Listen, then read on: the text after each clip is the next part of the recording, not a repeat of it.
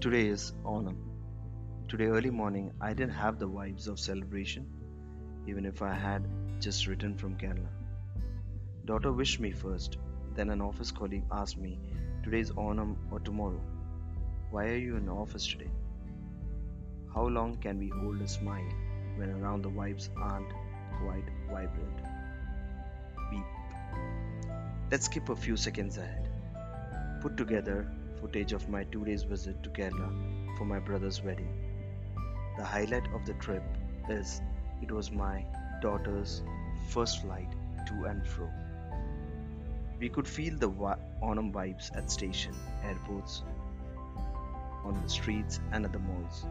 Festive season was full on. Getting back on our first flight, as I was sitting next to my elder one, she was having extreme earache. I consoled to an extent that we would land soon, but that didn't help.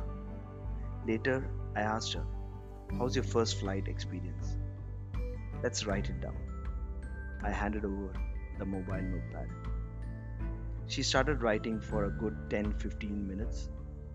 Once she was done, I wrapped the mobile to my side pocket as it was a time to land.